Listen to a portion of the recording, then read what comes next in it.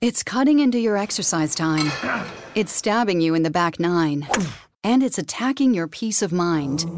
It's pain, and it's getting in between you and the life you want to live. CBD Medic targets your pain at its source. It's fast-acting relief with active OTC ingredients, plus the added benefits of THC-free hemp oil. Get back to your life with CBD Medic. Available online and at CVS. These statements have not been evaluated by the FDA. This product is not intended to diagnose, treat, cure, or prevent any disease. From the kids to Aunt Sue.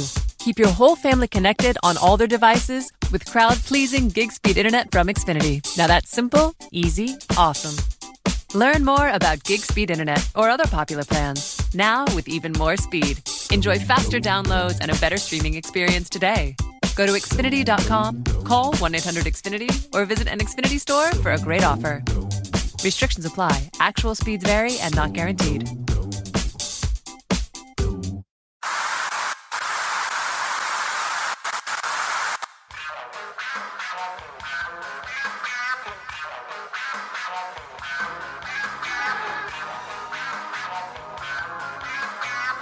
Ladies and gentlemen, this show is brought to you exclusively by the Reality Check Podcast Network.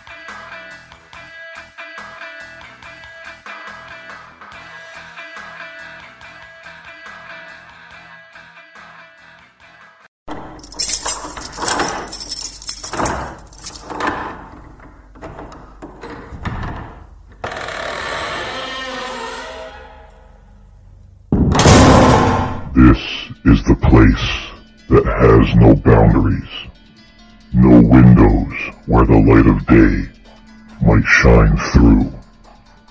The only light here is that of a single solitary candle, and perhaps the illumination of the mind. If you are fascinated by the world of strange, or perhaps like to gather in those dimly lit corners and converse with those individuals who may not walk to the beat of this world's drum, then step across the threshold that leads to the room under the stairs.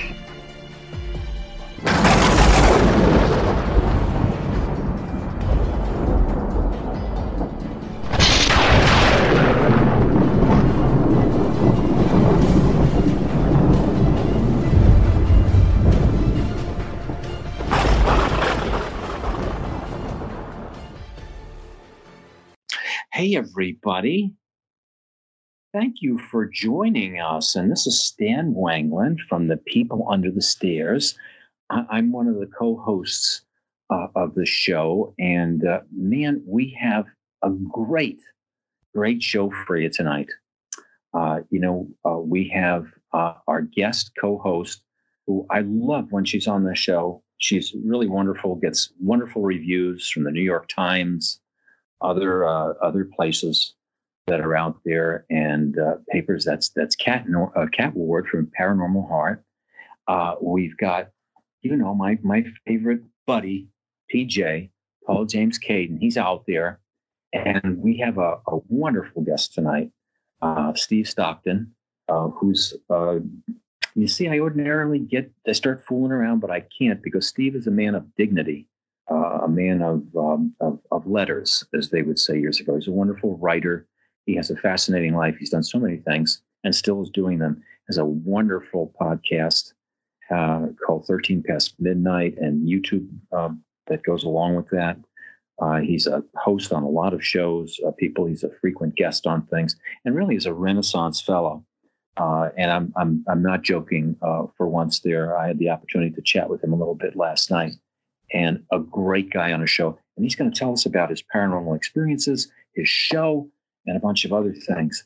But the guys are all out there. And Steve is in Portland, Oregon, and it's been raining a great deal out there. The weather has been poor. Paul is out there doing different things. And Kat, I don't know, I think it's Ottawa that she's at, in Ottawa. So Paul, are you out there? Are you with us? Oh yeah, I'm out here doing, different things. You're doing different things. How's everything going tonight, Paul? Very good. It's a very, very good night to do a paranormal podcast. It's cloudy. It's windy. It's perfect. Yes, it is. And Kat, are you out there? I see that your mic is. Oh, there she is. She's probably talking to Steve, saying, "Is this guy out of his mind?" How's it going, Kat? I'm the cat under the stairs. That's it. I'm good. Great. Thank you so much for joining us tonight. That's it. I'm thinking of that show with John Oliver, whatever it is about something last week. And how about you, Steve? Are you out there, Steve? Yeah, here I am. Hey, thanks for joining us, Steve. Kat, did you want to, Paul, we want to have some applause for Steve. We've got more people. Thank you. Oh, man. Thanks so much, Steve. I was telling Paul, and I mentioned to Kat, I just wanted to set the stage a little bit for you. And then I always hijack the show, it seems. I'm a big ham bone. And I keep saying that, jump in, but then I start asking more questions because the people are so fascinating. But Steve, you are a fascinating guy. For those people on our show who might not be familiar with you, I tried to give you that little bit of lead-in. But could you please, and I know you're probably sick of doing this, could you tell us something about yourself, your show, what got you into the shows, your paranormal experience? You told me, I think yesterday you had one at age 6. If you could kind of give a little bio, and then Kat and Paul and whoever wants to ask some questions, we'll do it. Yeah, sure. No problem at all. Like I was telling you, I saw my first full body apparition at age 6. Saw what looked like a child run across the road, catty corner into our yard. And if you notice children that haven't quite mastered the art of walking, let alone running, they get too fast and then they just kind of fall. Well, when the child did that, it disappeared, just poof, gone. Didn't take my eyes off the spot, went right to it. There's nothing there, nothing I could have mistaken for a child, no hole that it could have fell into, anything like that. But I know what I saw, even at 6. And it didn't scare me as much as it opened a sense of wonder in me. I'm like, that's not supposed to happen. Mm-hmm. And I didn't really have an awareness of ghosts and things like that at the time, but it did kind of open me up to that. And it's been a lifelong pursuit. I was an older in life, unexpected baby for my parents. I had my brother raised and out of the house basically by the time I was born. So raised as an only, and all their friends were their age, and nobody had any small children. So anytime we went anywhere to visit, I was kind of on my own, and usually in the latter part of the evening, and I would guide the adults into telling stories, legends, things that they had seen or heard. And I just sort of started collecting those. And that was years and years ago. And then finally, at my grandmother's funeral, I just had an epiphany there to write all these down, because she was there in her coffin. And I thought, every story, every weird thing, every superstition, everything she ever told me, it all ends right there, unless I do something with it, because I was the only one I know that she told those stories and things to. Mainly, I was her favorite as far as the paranormal and anything weird or creepy. Mm-hmm. And I just took that mantle upon myself to start writing them down, collecting them. And then here we are a few years later, and I decided to publish book form and stories not only that I'd heard from her, but all these other people. And then that led to me doing a book of my own paranormal experiences. Wow. It's a fascinating story. And, I'm a psychologist. And when you say at age 6, a lot of people would say even at age 6, that could be, like having an imaginary friend or, some kind of reaction from, your brain not being fully developed or misinterpreting something. But you were absolutely sure that you saw that apparition and it affected you, and it's affected you your entire life. Have you ever had any more? Have you had other experiences where you've seen apparitions again? Not full-bodied like that, not to that extent, and that to a degree. I've seen people that only later did I realize they weren't there. I not too long ago in downtown Oregon, I passed a man who was wearing what I would describe as clothes from the 1800s. Oh, wow. And he passed me by, went around the corner, and I thought, I got to get a better look at that cat. He was wearing some cool threads. So I go around the corner, and I think it was a bank building or something there. Took up a whole city block. There were no doors or anything on that side of the block. The guy just wasn't there. And just, you never know sometimes when you pass somebody that looks a little bit out of place or maybe a little oddly dressed. Maybe they are from another time, whether it be a ghost or some residual energy or a time slip, who knows? But again, I know what I saw. I'm not on any kind of drugs prescribed or otherwise, rarely known to drink, and certainly not in the daytime, but that's how it happened. That's fascinating stuff. How old were you when your grandmother passed away? I was about 13, right around that age. Oh, so you knew at 13 you were going to tell these stories then. You were in your teenage years. You were a young lad. And this was in Tennessee, am I correct? Yes, sir. That's correct. East Tennessee. Wow. Now, Pat, Paul and Kat, I know you've interviewed Steve before and worked together. You feel free to jump in, and I'm being really serious because Steve, I could talk to you for the next 12 hours. So I'm just going to have to fight. I'm not that I don't have questions for you, but I've got to back off to let the other hosts ask some things or get into areas because you are just fascinating. 13, you're in Tennessee. You've seen an apparition 5 years prior, and you're listening to all these stories. Were you kind of in the backwoods or a rural area of Tennessee or in a city? It was semi-rural at that time. West Knox County was out in the suburbs, and where we lived, it was farms. And in fact, just up the street, my grandparents had a dairy farm just a few years prior until the Tennessee Valley Authority dammed up the Clinch River there and created Melton Hill Lake and left their dairy barn sitting on about a quarter acre. And so it was somewhat rural farmland. I've got you. So what are you guys thinking, Kat and Paul? What do you think about Steve's story, or what kind of things do you think are important to ask him about this development of his paranormal impressions on the world? Well, I find it fascinating how people who are into the paranormal like we are, there's not too many people who have never had an experience who are into this field.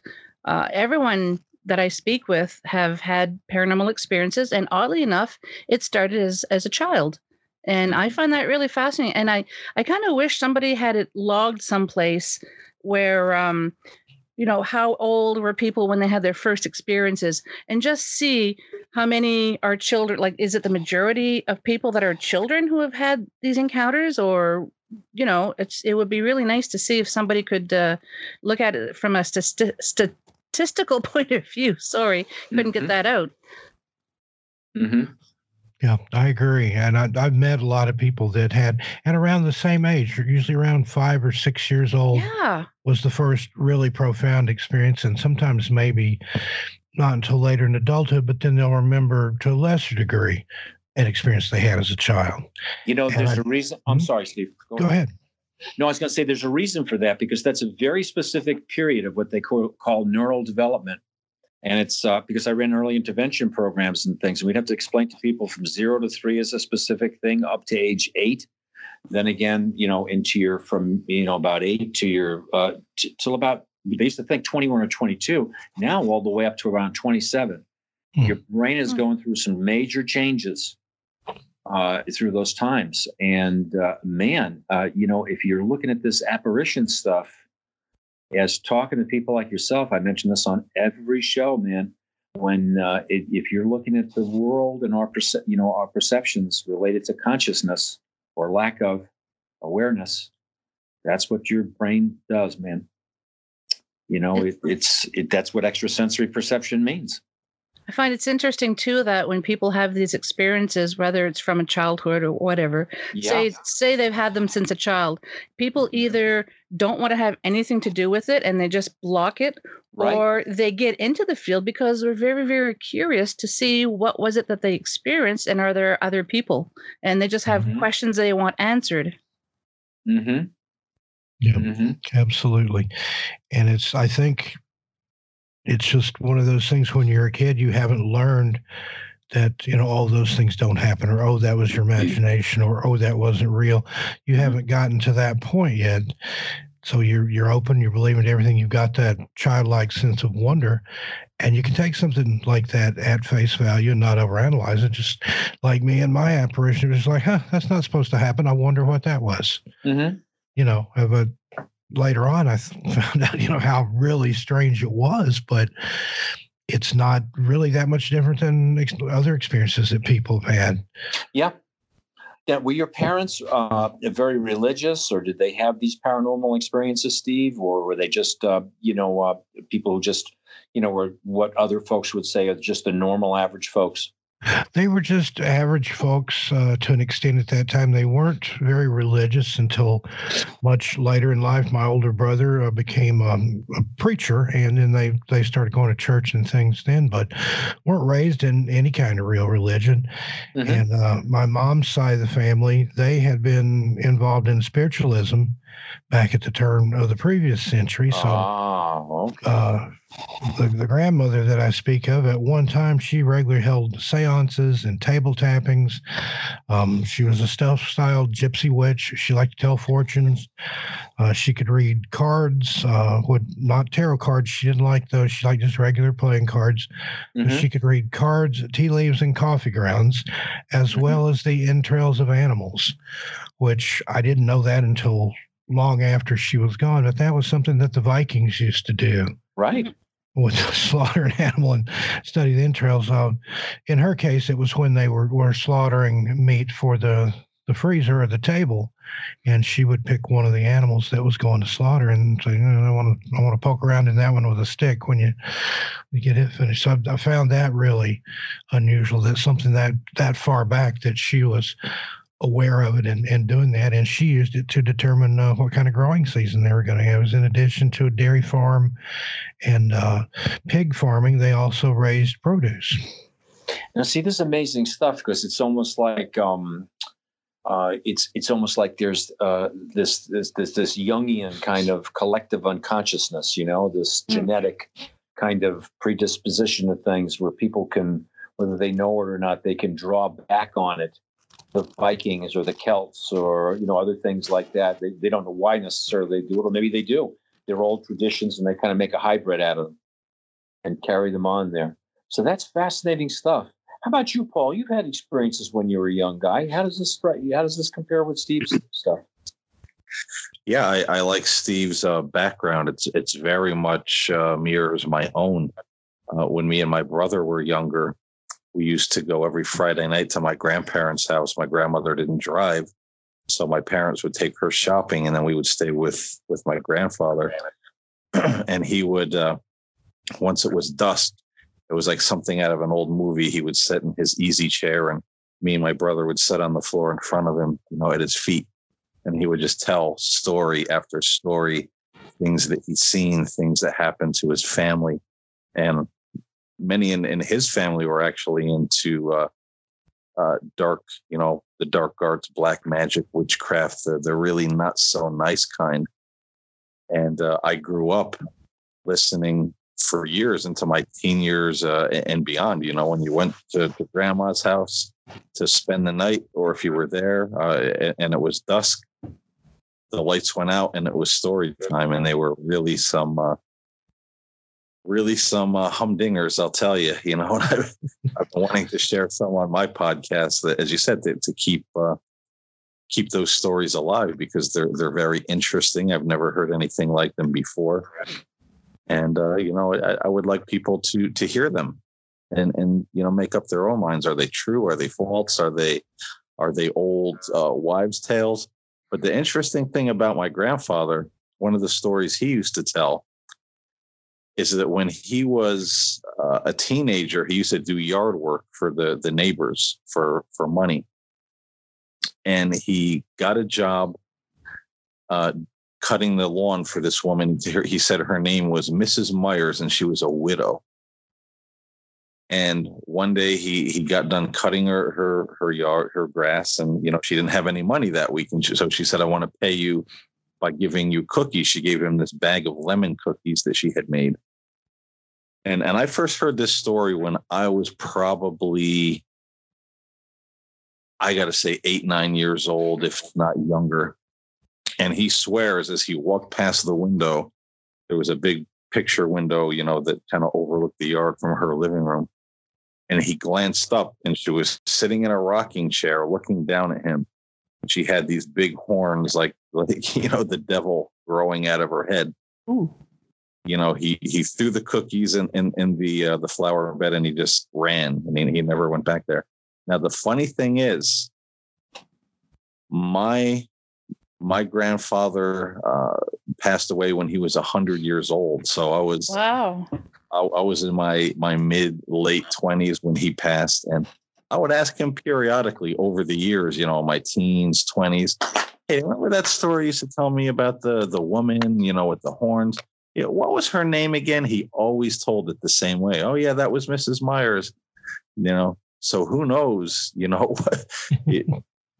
If he told them the exact same way for so many years, did he see it? Did he not see it? But he wasn't a very educated man, but the way he could always tell the stories the exact same way for so many years, every minute detail was always very fascinating to me.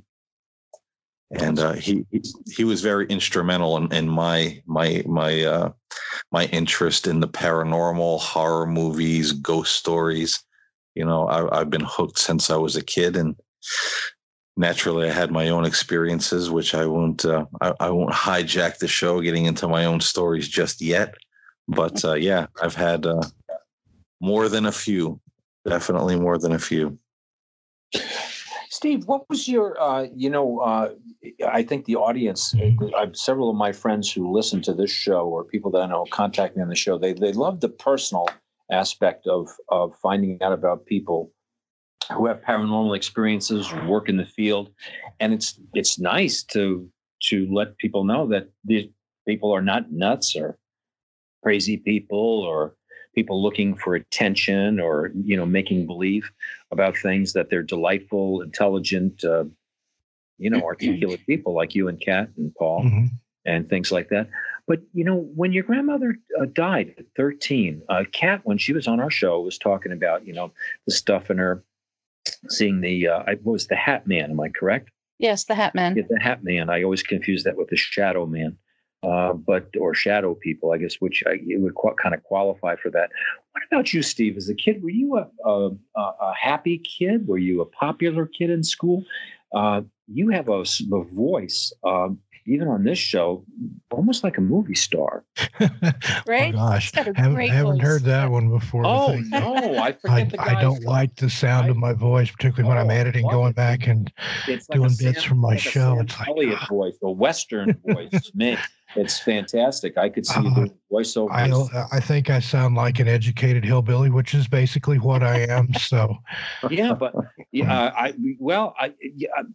just sounds like one of those wise old cowboys or something like that that you'd see, on a really a good movie out there. You'd hear the guy talk, and I'll think of the actor's name, and another time I'll tell you. I know who he is, but you sound just like him. But what were you like as a kid? Did you go to college? Were you popular with the other boys and girls? No, I didn't. I wasn't popular. I did go to college. Yeah. I was an odd little kid, just basically being raised as an only, and out in the country, I had to make my own fun. Didn't have a lot of close friends and things, and then with my parents being so much older, that kind of changed the dynamic there. And I've often said, by the time I was 10 years old, I'd been to more funerals than I'd been to kids' birthday parties. Yeah. And a lot of that was by design, just through my own part. I've always been kind of a hermit, kind of.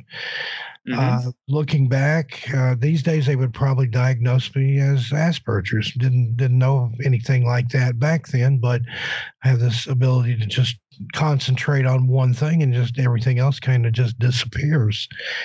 And so I read a lot. I could read at a young age. I talked before I could walk, and then was reading before I even went to kindergarten.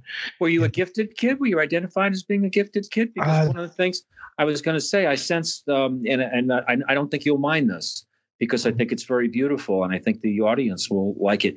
You have a tinge of like a little bit of whimsy or sadness there that comes with people who have very, very, in my experience, very, very high intelligence, a great deal of sensitivity, and I'm not trying to be patronizing to you. It's just a feeling that I get. Yeah, that's true to an extent. Okay. There's that melancholia there, and that I think that comes from my dad's side of the family. Don't know why, but it's just there. But it was, like I said, I was a weird little kid. I would have liked myself when I was a kid, but I wasn't that popular. I've always had just a core group of close friends, and then everybody else was just sort of an acquaintance. Right. And then being to the point where that I could read, and reading on much higher levels and stuff, I would, when we started school, they send you to the library and they're like, no, the picture books are over here. I'm like, I want to look at these books.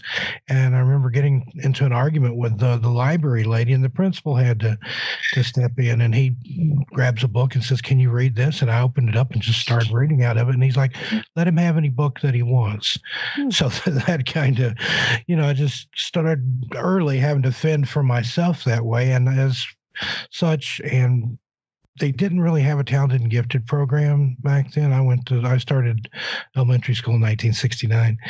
And so as such, I was offered several times to skip grades. And as much as I didn't really care for my classmates that so much, I wanted to stay with them because the bigger and older kids seemed a lot bigger and older.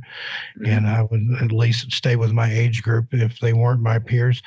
But I would often have conversations with the teacher on philosophical questions and things. And the other kids are sitting there looking at me like, I'm from Mars, or I've got 3 heads or something. So I kind of had that reputation of being the weird kid. And I didn't mind that. I embraced that. I reveled in my weirdness after a while. It took me a little time to get used to that. Right. And Kat, now how were you as a kid there? You and Steve, Steve is so demonstrative and outgoing with all these stories, and again, fascinating life from the conversation that we had. I just touched the tip of the iceberg, all the things that he's done. You are such an upbeat person. When you were a kid and a teenager and going through your youth and everything, were you a popular kid? Were you a kid that got along with everybody, had a lot of fun, had this fun attitude that you have now? Yeah, I wasn't a popular kid, but I was well liked. I have no siblings, but my mother's from a family of 13, and French Catholic. Yeah. So the youngest was only 3 years older than me. So, and I have lots of cousins. So, always upbeat, always playing, and had a lot of friends. Well, had a few friends and lots of acquaintances like Steve. I always liked ghosts and things like that. And other kids would say, oh, that's the strange girl who likes ghosts. And I jokingly say, yeah, I'm still the strange girl that likes ghosts. But and nobody else when I was growing up was into that kind of thing. And isn't that funny that you say that? Paul would have to speak for himself. But now if you ask me, it's the first thing I'll tell the people. Everybody thinks, because I'm very outspoken, I do all kinds of workshops, I'm very verbal, everything. They'll say, man, this guy, he must be a party animal. He did blah, blah, blah. I have tons of acquaintances in terms of friends that are my dear friends or close friends. You could put them on one or two, 1.5 hands. And you may have a much higher level, but for me, I'm very, very similar. Very similar with that. People that I'm friendly with, people that I'm friendly towards, that I enjoy doing things, but really close friends, a much smaller number. Yeah. A much smaller number. And I don't know if you're the same, but how about you, Paul? I'm just looking for some, we're doing the same thing. It's a totally random thing. Would you say that you're a person who has many, many friends, or lots of acquaintances and a small number of true friends? Definitely not a lot of friends. Probably just a couple, a few more acquaintances. I was the same way. I wasn't popular. In the younger grades, I was liked better.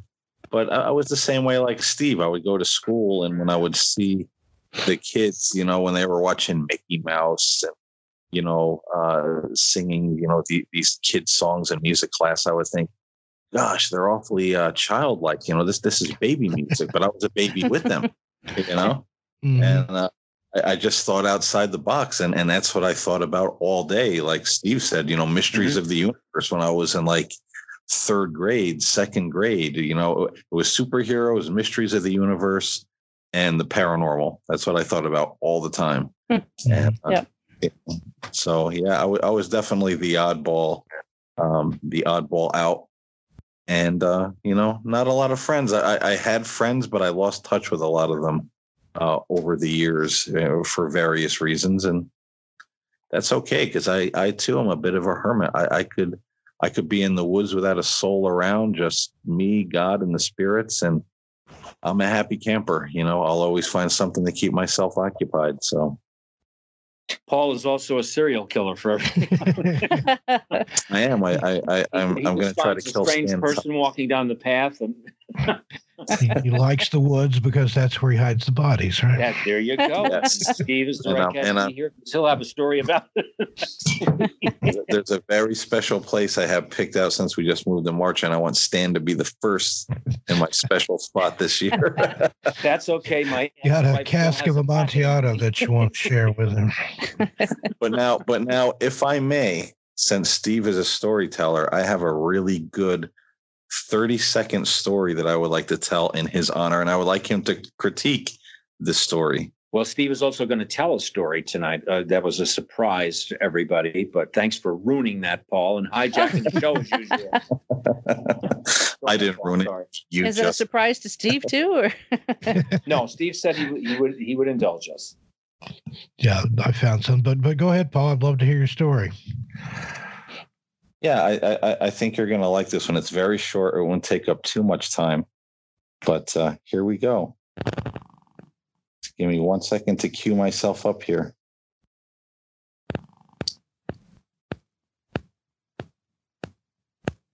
Any minute now.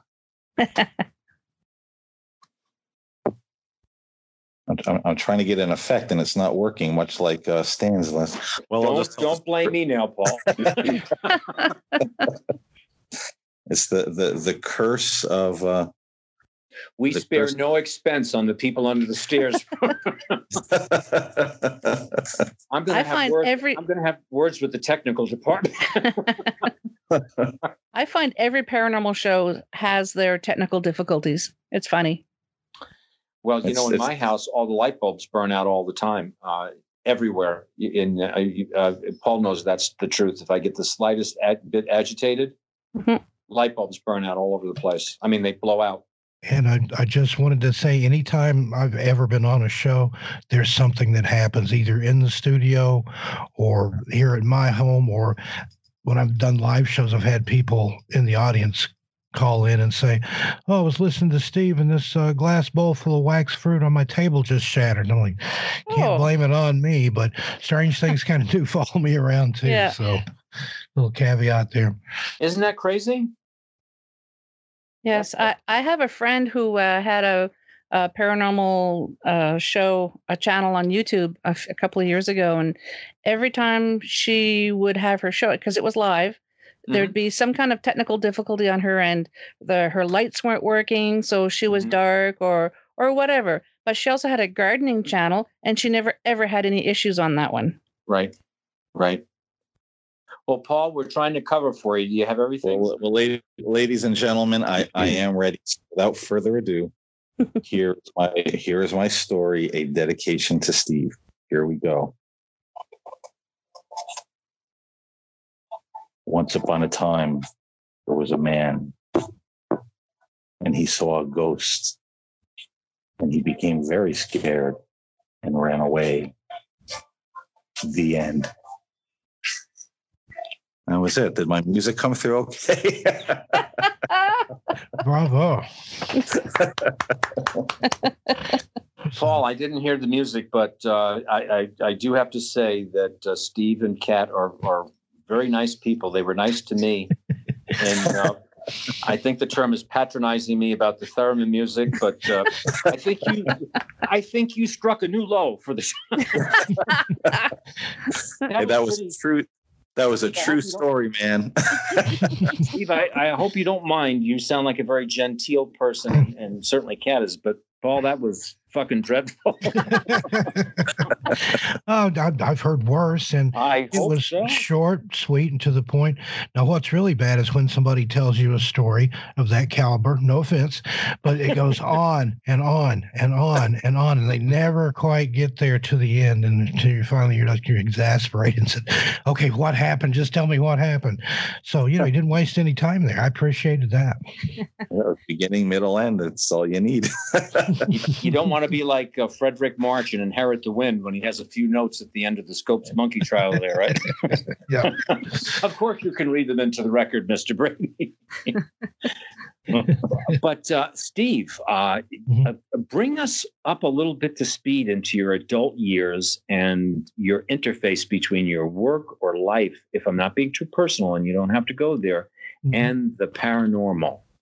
I love this idea that it's a beautiful story. Is your late and beloved grandmother is there, passing away or passed away, and you're saying, "Hey, I don't want to lose all these stories forever." You have this burning love and desire for all these macabre stories, and you're gonna keep them. How does this manifest itself in your adult life? My adult life, it was always there. It always been a constant, something that I did or preferred to do. Like I said, even with the close friends, we didn't have a lot of likes there. Different kinds of music, different kind of movies, things like that. So I just basically ended up doing everything on my own, because that way I didn't have anyone to satisfy but myself. So I would still do outings with friends and things, but usually I would have to go see what they wanted to see or listen to what they wanted to listen to.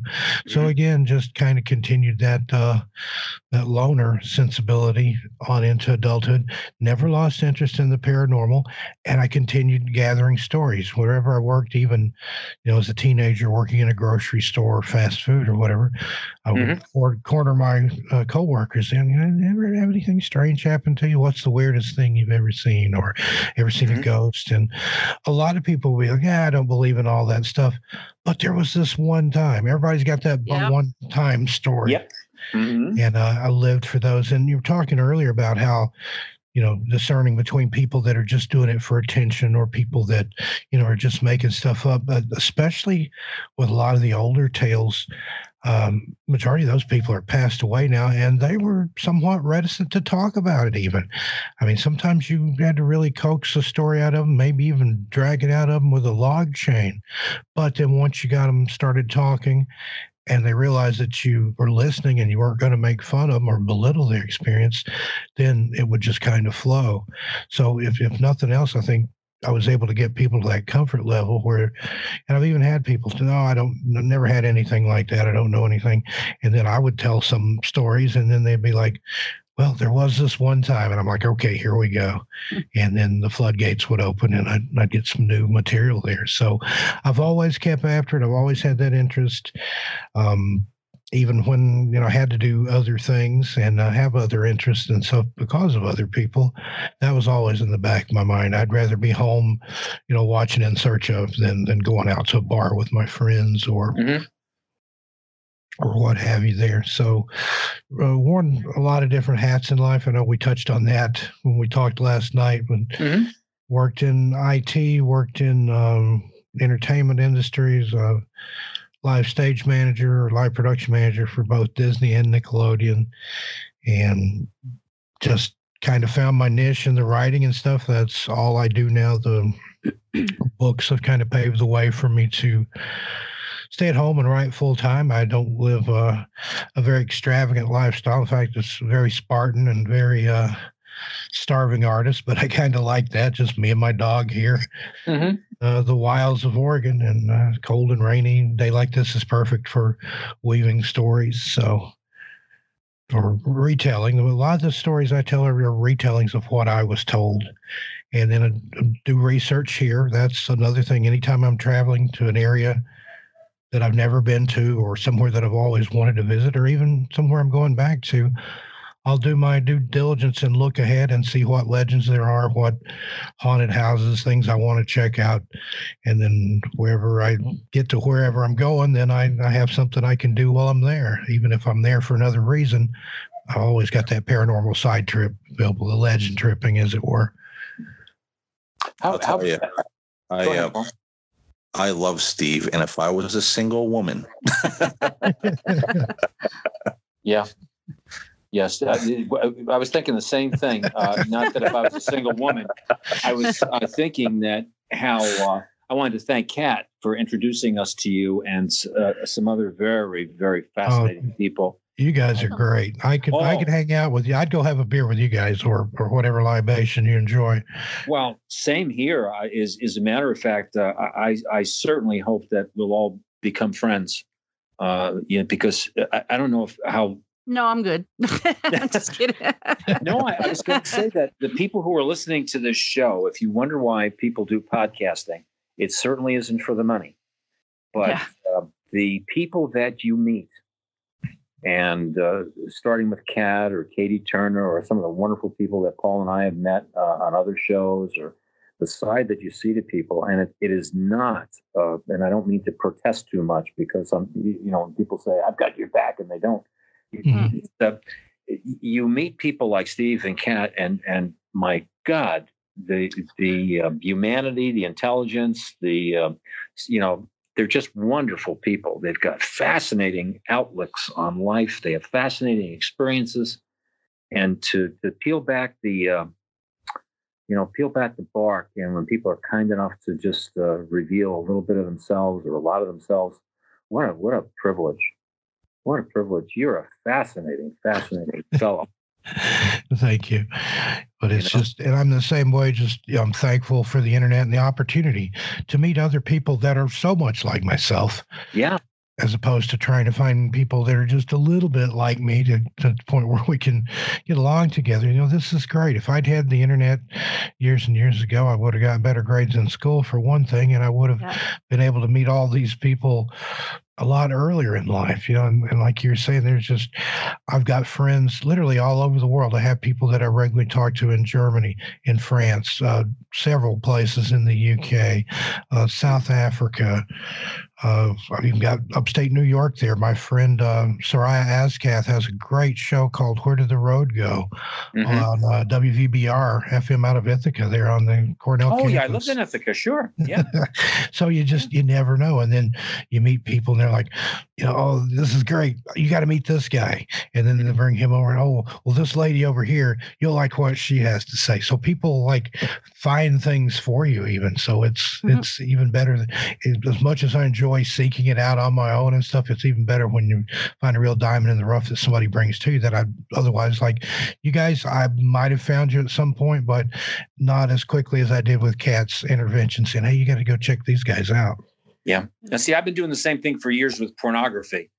All over the world. I've met people, they're taking their clothes off in Germany. It's great. And my wife said to me finally, she said, would you get more into the paranormal stuff and just and lay off no, I'm just teasing with that. That was a terrible joke when you were being so God forgive me.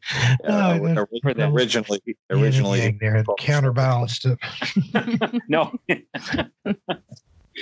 You were going to say something, Paul. Go ahead, please. I was going to say originally Stan wanted to call the show The Playboys Under the Stairs. That's right. The Playboys Under the Stairs. But I'm getting a little long in the tooth for that, it seems.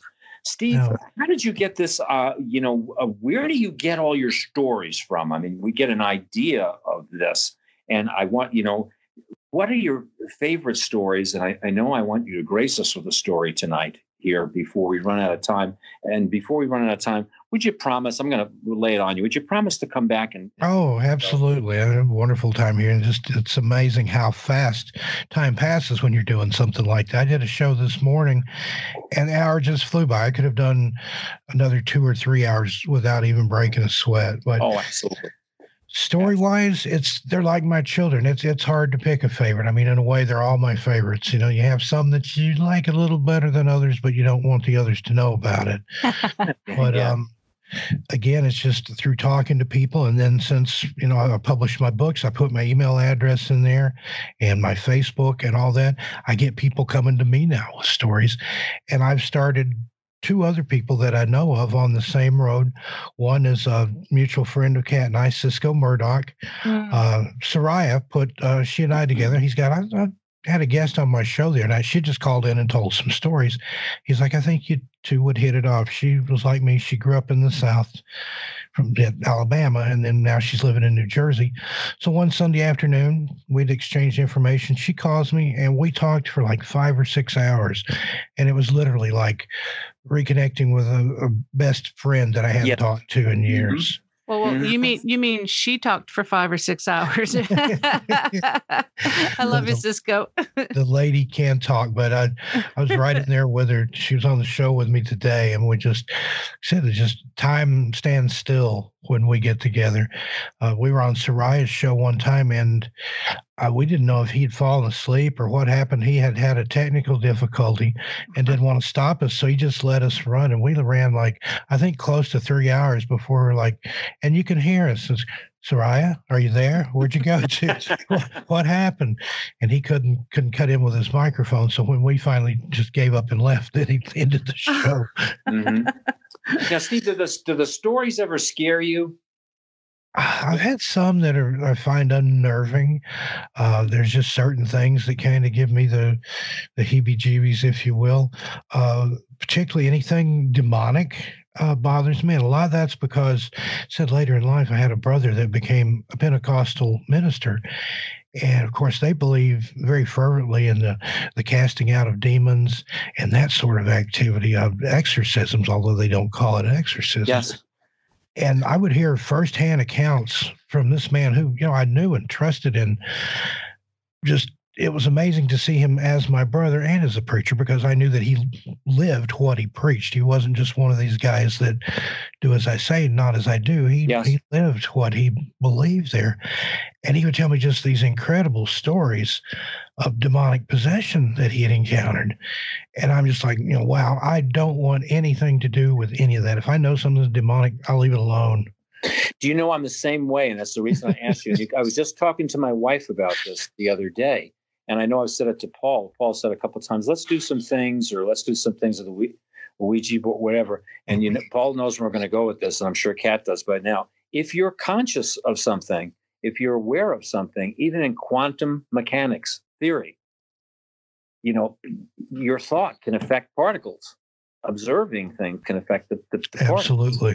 And it's a funny thing. As a scientist, I don't want any involvement in things demonic. I don't want to, and it is letting that demon in your life, that bad juju, whatever you want to call it. I don't care what the name for it is. Now, as a younger guy, that didn't faze me. Believe it or not, as a wiser, more educated, more scientific guy, I don't want to play with stuff that, that science doesn't have an explanation for. Right. But I think exists. And I don't want to play with it. And when I heard you say that, it made me feel so much better. And I felt funny saying it. I thought, okay, they're going to really think I'm wacko because I'm talking demons. I'm with you. But I don't want any part of it. And when I heard the Kat and her friends on the show, they were talking about, making sure that their family isn't affected and everything. I said, oh, Jesus. And other people listening to the show, they'll say, come on, Stan, you're a highly trained scientist. What are you talking nonsense like that? It's not nonsense. To me. And there's even the concept of the tulpa, where you can feed enough energy into something to bring it into existence, good or bad. That's like Slender Man, for example. That started out as a silly little thing on the internet, but once you hit that consciousness where it's kind of in the hive mind, then people actually started having real sightings of it, apparently. Yeah. So yeah, it should be another discussion we all have on stuff like that we have together. What do you think about that, Paul, about playing around? Because, we want Steve to tell his story and continue on. But what do you think about that, playing around with the demon kind of thing? I know you like that. Yeah, you definitely have to be careful. And I was doing, I did a podcast for YouTube, I just put out today about ghost monsters and manifestations of the mind, where just what we're talking about, if you believe something enough, you could possibly breathe life into this, what the magicians or witches would call a thought form. Yeah. And people have been known to create thought forms that they could not get rid of, because you're supposed to be able to uncreate them once you are done with them. But there are stories out there of people dabbling in magic who said they've created these things and they've followed them for life. They couldn't undo them. They couldn't get rid of them. So that's not even talking about the entities out there that, are not created by the mind, the demonic, whatever you want to call them. They're definitely out there, and you have to be aware, because they're nothing to play with. And think of it, if you went to the cancer treatment centers of America, or you went to the Mayo Clinic and you had cancer, one of the things they do if they were treating you in a fully comprehensive way of mind, body, and spirit, and you were having some counseling, they'd be saying, think about those cancer cells, think about them drying up, think about them dying. Mm-hmm. Or if you're treating somebody for something that's psychogenic or psychosomatic, you can die. You can get yourself seriously ill. You can cause serious problems with your immune system. Every scientist knows that. So what's the difference? Mm-hmm. Is what I'm saying. What's the difference? There's a scary story right there in the making. But Steve, I want to ask you more questions. I know we do. But before we run out of time, can you grace us with a scary story and give the folks listening to this show, because I know they're going to say, please have this guy back. Shut my mouth. Can you give us a story? Absolutely. And could we hear an unnerving one? Well, this one it's a little different. The gentleman that I actually collected this from has since passed away, but it is one of my favorite stories. And it's one of those where it kind of shows you that things can be scary, but then things aren't always what they seem either. And it's called The Light in the Coffin. And I'm going to read it here from the way I recorded it, try to get that vernacular, the way the gentleman talked and his patterns of speech and things, just to add that air of authenticity to the tale. It's called The Light in the Coffin. A long time ago, I was seeing this young lady who lived several miles away, and I'd stayed at her house a little later than I'd planned one Sunday evening after church. Now, back in the day, we called it courting or sparking, which basically meant that we weren't really old enough to date, so it was how couples got to know each other under the watchful eye of parents. I guess things sure have changed a lot since then. Anyway, it was late, probably about 11 at night, and I had a long walk ahead of me by the old country roads. Knowing I had to be up early Monday morning to do my farm chores, I was already regretting staying so late, so I had the bright idea to cut through the woods and try and save myself some time. I wasn't scared of the woods. I'd played in them since I was just a little boy. As I got older, I often hunted in these same woods and fished on the bordering lake. So off I went through the woods, hoping I'd get home in time to at least get 4 or 5 hours sleep before I had to get up and milk the cows. Life on the farm starts early. I was coming through a small hollow when I noticed something odd off to my right. I was following a little game trail, and whatever I was seeing was farther off into the woods. As I got closer, I saw what appeared to be a coffin with a glowing light inside. Well, needless to say, it shook me up pretty badly. I was so scared that I just started running. I ran through sawbriars, tripped over rocks and roots, you name it, and I either plowed through it, fell over it, whatever. But by the time I got home, I sure was a mess. Scratched, cuts all over, bleeding, and so on. I'd even torn the knees out of my good Sunday pants. I was still so scared of what I'd witnessed that I was sweating and shaking all over. I almost hate to admit it now, but back then, most of my family were superstitious. Not so much my dad, but my mother was extremely superstitious. I guess it rubbed off on me. I was sure that I'd witnessed some strange omen that foretold my death. Still, I was scared silly, and with tears on my cheeks, I hesitantly awakened my parents and told them what I'd seen. As expected, my superstitious mother started panicking and crying, thinking that I, or at least someone else in the family, was a goner for sure. My dad wasn't happy at being woken up, but he dragged himself out of bed and started getting dressed. Like I said, he wasn't very superstitious and wanted to put an end to this before the whole house was in an uproar. I didn't want to go back out and was already sure I wouldn't last through the night, but my dad prevailed, and soon we were back out in the woods, retracing my route. Before long, we reached the area, and I saw the slowly glowing light. My heart began to race. I knew it was for real now. My dad left me on the path and ventured in closer. Suddenly, he let out a loud laugh. Now, that kind of shocked me even more. How on earth could he find this funny? Still chuckling, he called me over, assuring me everything was going to be okay. Somewhat reluctantly, I joined him. There's your coffin with a light in it, he said, putting a hand on my shoulder. I looked over and saw what he was talking about. On the ground was a half-rotted log with a fire caught in a spider web inside it. Boy, did I ever feel foolish. To this day, I'm no longer superstitious, despite being raised that way by my mother. My father's passed on now, but I'll forever be in his debt for going back out into the woods with me that night. If he hadn't discovered it was just a lightning bug caught in a spider web in a half-rotted hollow log, I probably would have died of sheer fright. Wow. Nice little slice of Appalachia there. And that's my grandmother's family was very much like that. They believed in portents and omens. And, you know, God forbid you put a hat on the bed, you might as well just have shot somebody.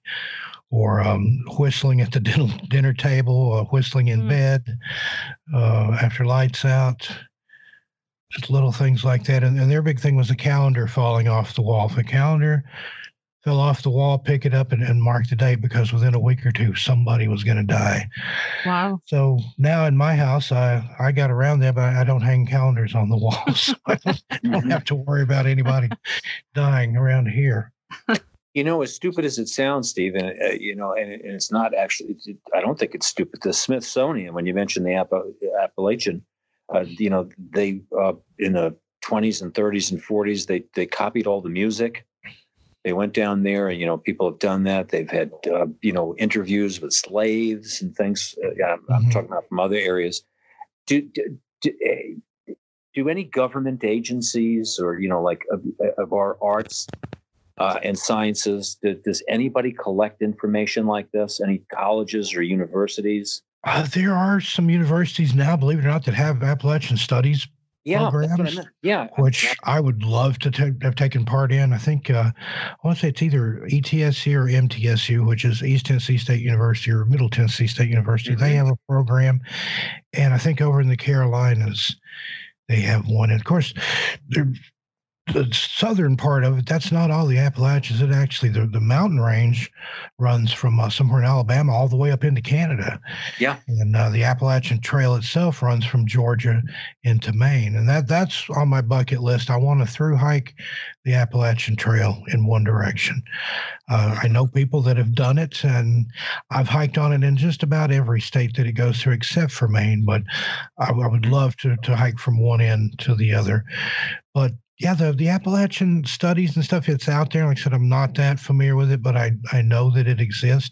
But one of the best resources, I think, for the stories in Jonesboro, Tennessee, have to call it historic Jonesboro, Tennessee. That's the way they market it to tourists. They have the International Storytelling Center. And every year, I think it's like the first week in October, they have the National Storytelling Convention. And that's the most fun. I've never performed at it, but I've gone and spent the weekend and listened to just some of the most marvelous storytellers, not only out of Appalachia, but from around the world at that. And they're in the International Center. They've got archives of story after story and just all kinds of things that you can prowl through. I could easily spend a week in there. Now, don't cowboys have stories too, as well as, I know about the songs and things, but don't they do storytelling also? Oh, yeah, that was the thing. If you're on a range drive or something and you're out in the middle of nowhere, you sit around the campfire and eat beans and drink coffee and tell stories. There's a lot of cowboy lore and legends and things. I've looked into that a little bit since Portland here is a big urban area, but you get outside of it, it's farm country. A lot of cowboys and loggers and things like that. And same, I lived in Las Vegas for 7 years before I moved here. Same with Vegas. It's all lights and neon and glamour and stuff. And then you get just outside of town, it's absolutely nothing, and lots of it. And just go over into Arizona and places like that. But yeah, I've got some cowboy curiosities and stuff, and maybe one day I'll put together a book of those. How about in Canada, Kat? Did they have like with Steven's stories? Did they have any kind of like French Canadian lore or some kind of special stuff that comes from Canada? Oh, I'm sure there is. I know of a little bit, but it's not like I go looking for it. And I actually probably should, because it's my country and I should look for these stories. Mm-hmm. Boy, I'll tell you, who's ever listening to this show tonight, buddy, let me tell you, you won't catch this on PBS. I've got a 30-second story here. Please. That I like Paul did for me. I'd like to do this for Kat. There was once a man. He was Canadian. He went to Tim Hortons for a coffee and a jelly donut, but Tim Hortons was closed. No. That's so scary. Only Canadians will get that one. Right. No double. I have a 35-second story I'd like to tell that was inspired by the coffin. Now, this is a true story. I just told my wife this last week. This came to my mind. When I was 16, I went to live with my grandmother. And she was out in the country, a little hamlet called Westtown, New York. And I used to go for walks at night. You would walk, leave her driveway, hang a left. You went to the main road, which wasn't very trafficy. And I would just walk up to this churchyard. And on the way to the churchyard, there was this bar called the Falderall. And there was the bar, restaurant, and then there was an apartment on top of the bar. So I'm walking up to the churchyard one night, and I happen to look up at the window in the apartment over top the bar restaurant. And I stop for a minute because I see something through, this blind. I was like, what the hell is that? So I kind of walked to the middle of the road, and I looked, and it looked like a person sitting at a table with like really wigged out hair and a long nose, like a witch you would see in a cartoon. And I'm trying to get closer and look, but every time I get closer, it's like they turn their head and they look at me. So I'm like, what the hell is that? So I run back to the house, and my uncle lived with my grandmother too. And I was like, man, you got to come with me.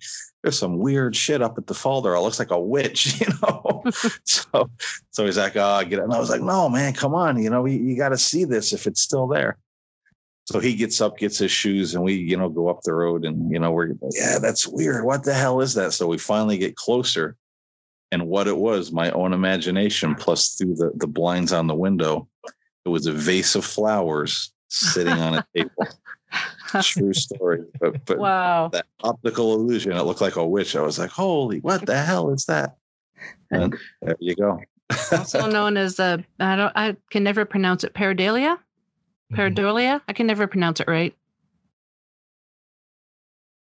Steve, well, correct? I'm not sure how to pronounce it either. I know what you're talking about. That's like where your brain connects the dots and you see a face, or it's like looking at the clouds and seeing a puppy dog or a clown or whatever. Mm-hmm. Yep. But I've had the same thing. I remember I woke up one night and there was a rocking chair at the foot of my bed in the place I was living at the time. And there was somebody sitting in that chair looking at me. And I clicked on the lights, and it's my laundry that I'd put on the chair and I hadn't put away. So it's, sometimes you get those little frights that aren't little frights, and then you're almost relieved, like, I'm glad that's all it was. And then another part of me like, but I really wanted somebody to be sitting in the chair. That would have made a cool story. You know what I've had happen. There's and I always, my big experience is that poltergeist experience or whatever it was in Augusta. Mm-hmm. But a couple of other times I have not been asleep, but it's been in a pre-sleep state where, I felt a hand in bed when there's been nobody there, or felt somebody sitting in the bed and actually, felt the weight go down on the bed. And my wife has had the same thing, where she said, I think that's your late daughter or mom, meaning my mother. Yeah. Weird things like that, but not in a somnambulent state or anything else like that, where you're fully awake. Yeah. I've had that happen before in a couple of different places. One out here when I first moved to Portland, I stayed in a hotel for a couple of nights. Little place way up on 82nd, which, if you know anything about Portland, that's the bad part of town. Of course, the bad part of town here is probably as good as the good part of town in a lot of places. But I felt something sit on the bed next to me, felt, the mattress pressed down. And then I felt like a cold hand on the back of my leg. It jumped up, nothing there, but I felt the weight, felt the pressure go down there. And then I had similar thing happen once in Virginia. And I can't think of the name of the little town. It's just outside of Damascus. It's where the Barter Theater is. There's across the street from the Barter Theater, there's a place called the Martha Washington Inn, and it's been everything. It's a very elegant hotel and spa now, but back in the day, it had been a school for girls.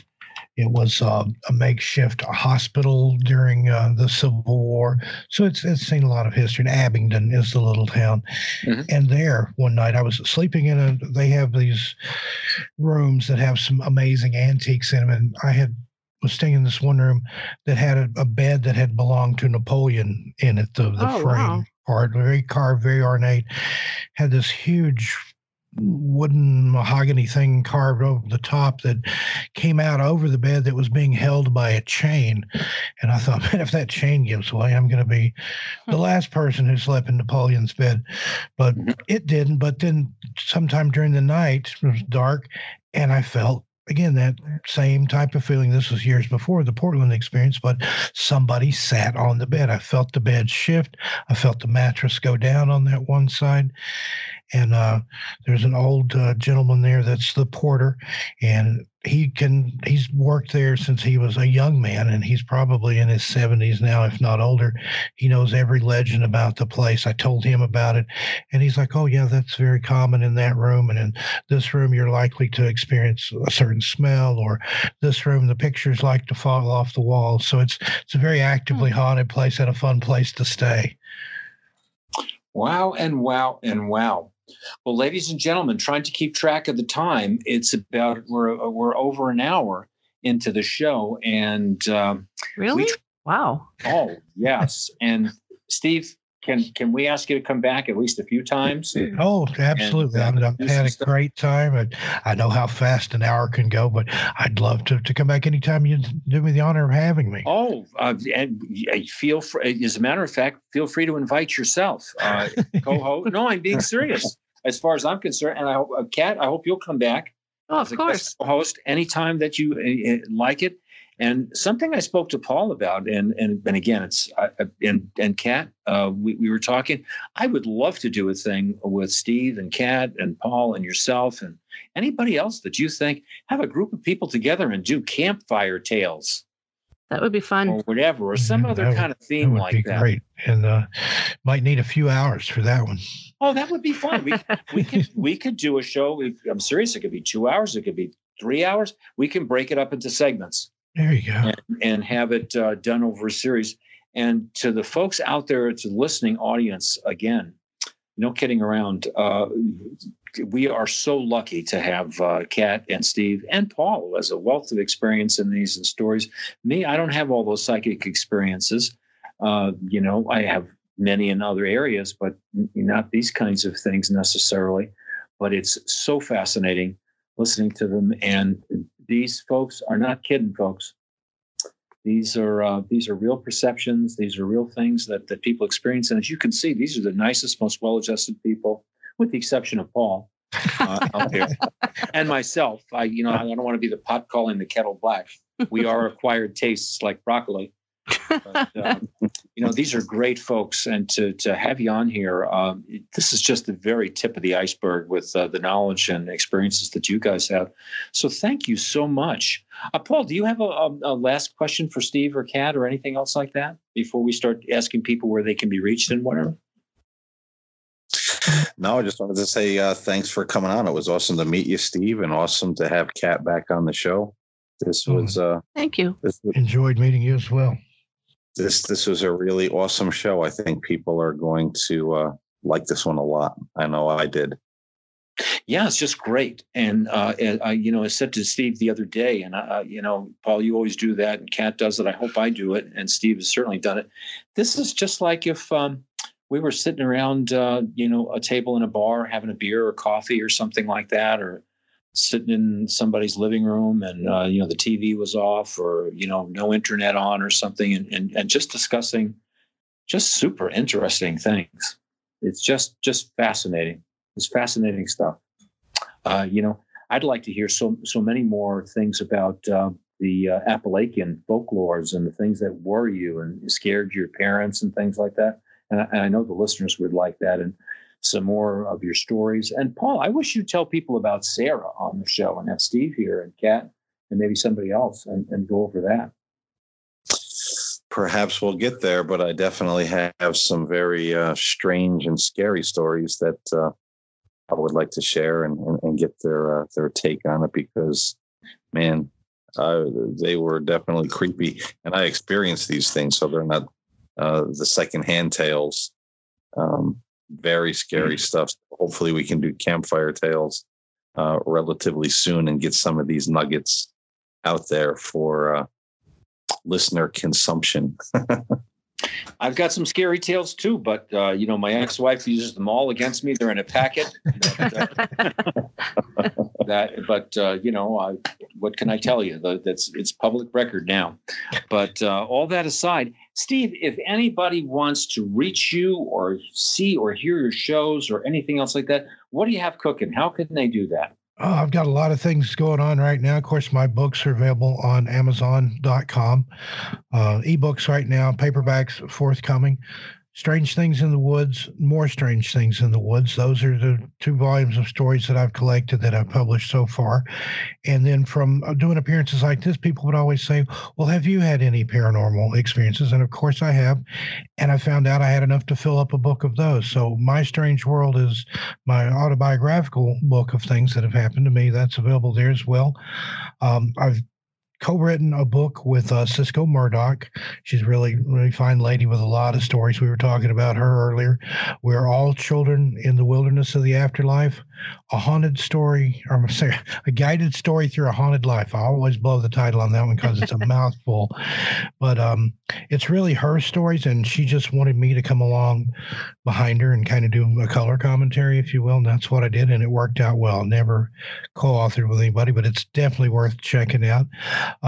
Also, I have my YouTube channel, 13 Past Midnight. You have to write out 13. That's me narrating stories from my books. I have some guest narrators. Kat did a wonderful rendition of the Hat Man on there for me. And occasionally I'll do a little bit of fiction, scary fiction by request. Also, I have a morning show Monday, Wednesdays, and Fridays called The Morning Horde Rush. There's another YouTube channel called The Zombified. Really great couple. Originally out of Harlem. They live in Massachusetts now. And I do live stream for them 3 days a week, have some interesting guests on there. Kat's been not only my guest, but occasional co-host, and she's going to co-host again with me. Wow. Last week of October, I'm going to have her for 3 days. So back to school and all that. And otherwise, I'm on Facebook. I'm on Twitter. At Strange and Odd is my Twitter handle. I'm on Facebook, and my email address is in the back of all my books. So I'm easy to get a hold of. I love to hear from fans, from readers, from people with story to tell. Love that interaction. Wow, fantastic. I've got to get your books when they're a hard copy. I like to feel the books. Absolutely. I'll get you to sign them. Okay, I'll do it. That would be wonderful. I know you would. You're a nice guy. How about you, Kat? Every show, I'd like to ask you, how can people reach out to you, hear your shows? What do you do? Well, they can find my show, Paranormal Heart. It comes out the last Sunday of every month. That's when the new a new show comes out. That's on Podbean, YouTube, iTunes, iamdarkwaters.com. I'm pretty much everywhere as you can find podcasts. And if you want to send me an email, it's paranormalheart13@gmail.com. If you've had paranormal experiences, I would love to hear about it and maybe have you on the show. Fantastic. How about you, Paul? I'm unreachable. I'm a hermit. No. This guy's always giving me a hard time. I'll tell you. In fact, I'm dead. I'm just a gas who can talk. But no, I'm on Facebook, Twitter, Paul James Caden. Just punch in my name, or Paul James Caden - the Spirit Side. I have the Spirit Side podcast, the Spirit Side YouTube channel, which is usually just the podcast put to video format, but occasionally I do for YouTube only videos. And or they can email me at nocturnalmagic@gmail.com. I too am very easy to find. That's not what the FBI was asking about. Anyways, I'm Stan Wangland, and in addition to this wonderful show, I also have my own individual show called Just Thinking with Stan Wangland, and that's a lovely show. I just love that show to death. Like I love this show, and that's on usually about 5 times a week. We do about 5-6 shows a week. I also have a new Patreon site, which you can get, www.patreon.com/Stan Wangland if you're interested in becoming a patron and taking the show to another level. We're on all the platforms, all the major platforms, and certainly want to bust into some ones that even have a bigger audience, because of wonderful people like you're seeing on the show tonight can be on there. So that's a great show. I'm easy to get a hold of. It's swangland, SWANGLUND @gmail.com. That's my regular thing. I'm on Facebook at Stanley Wangland. I'm at Twitter at swangland. And I would love to hear from you on any issue, whether you like the shows, you don't like them, what you're thinking about, your reaction to the shows, whatever. We love having you as part of the family and friends of the show, because it is that kind of experience for you, hopefully. I know it is for us. I'm sorry, Paul. And folks, feel free to email Stan. I email him daily and tell him I don't like his shows. I have to tell you the truth, and I bet you guys get the same thing. I have yet to get hate email from anybody, not even a one. And I do a lot of controversial shows on my Just Thinking shows, with whatever. And I've been so tickled pink about that. I'm always waiting for somebody to say, "Yeah, you goddamn libtard," or whatever it is. I never get that. I just do not get it, and I don't know why. It's not because I'm a lovable guy. I'm sure I aggravate other people, but I've just been very lucky with that. But I know Paul gets a lot of hate mail, and that's why he had to project that onto me. Steve is adored by men, women, and small children. Kat is famous all throughout Canada, as we call it here in the United States. The U.S. is definitely being dumbed down by the second. Canada, also known as America's hat. That's right. I made a Canadian so mad one time and I just said that jokingly. I had someone tell me that one day. I said, "Yeah, well, the Americans are Canadian trousers." There you go. I'm still waiting to lose my job as a legitimate and bona fide college professor. I'm still, all the crazy things that I say and do and get involved with. I'm still waiting to be called up on charges somehow, somewhere, and have the. Is this the end of Rico? It's all going to be due to Paul or something. And now we're all accessories to the crime too, because we know about it now. Yes, it's all long overdue. Well, folks, this has been a great show, and again, I guess on behalf of everybody, we're just going to sign off, and we'll be seeing you soon. And Steve will be back because he's a great guy, and Kat will be back, and Paul will be back, and I hope you'll be back. So until next time, this is everybody from the People Under the Stairs saying thank you and God bless. Take care. Good night. Thank you. Thank you for listening to this episode of The People Under the Stairs. If you would like to reach out to the host of this show, please feel free to email Paul at nocturnalmagic@gmail.com. That's nocturnalmagic@gmail.com. And if you would like to reach out to Stan, please feel free to go over to his Twitter page and give him a follow at S. Wanglund. That's at SWANGLUND. Or feel free to email him at swanglund@gmail.com. That's at swanglund@gmail.com. And please continue to check out all the new episodes of The People Under the Stairs every Wednesday and every Sunday on the Reality Check Podcast Network.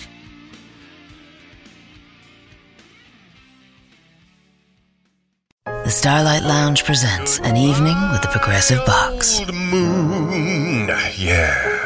That's Hugo, tickling the ivories. He just saved by bundling home and auto with Progressive. Gonna finally buy a ring for that gal of yours, Hugo? Send her my condolences. Hi-oh! This next one's for you two.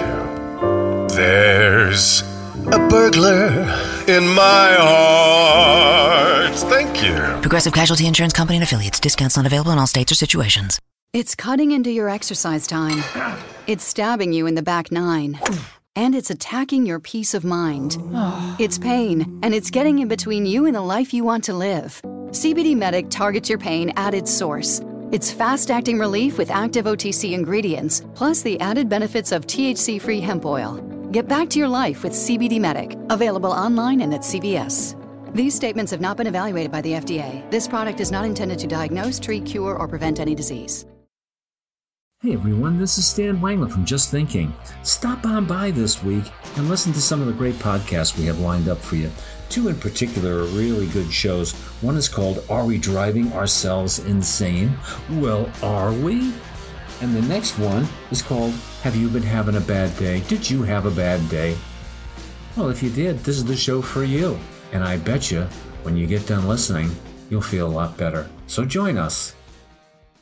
What's going on? You have John Wanglund, one of the hosts of Wrestling with Reality. Check out our shows this week on Wrestling with Reality. We have some great shows. We have our MMA show. We look at is Khabib Nurmagomedov versus George St. Pierre a reality? Why John Jones is such a disgrace to the UFC. We also have on WCW Monday Nitro Watch Along, and we take a look back at Triple H in his 25-year career in the WWE. So check out Wrestling with Reality on all major podcast outlets.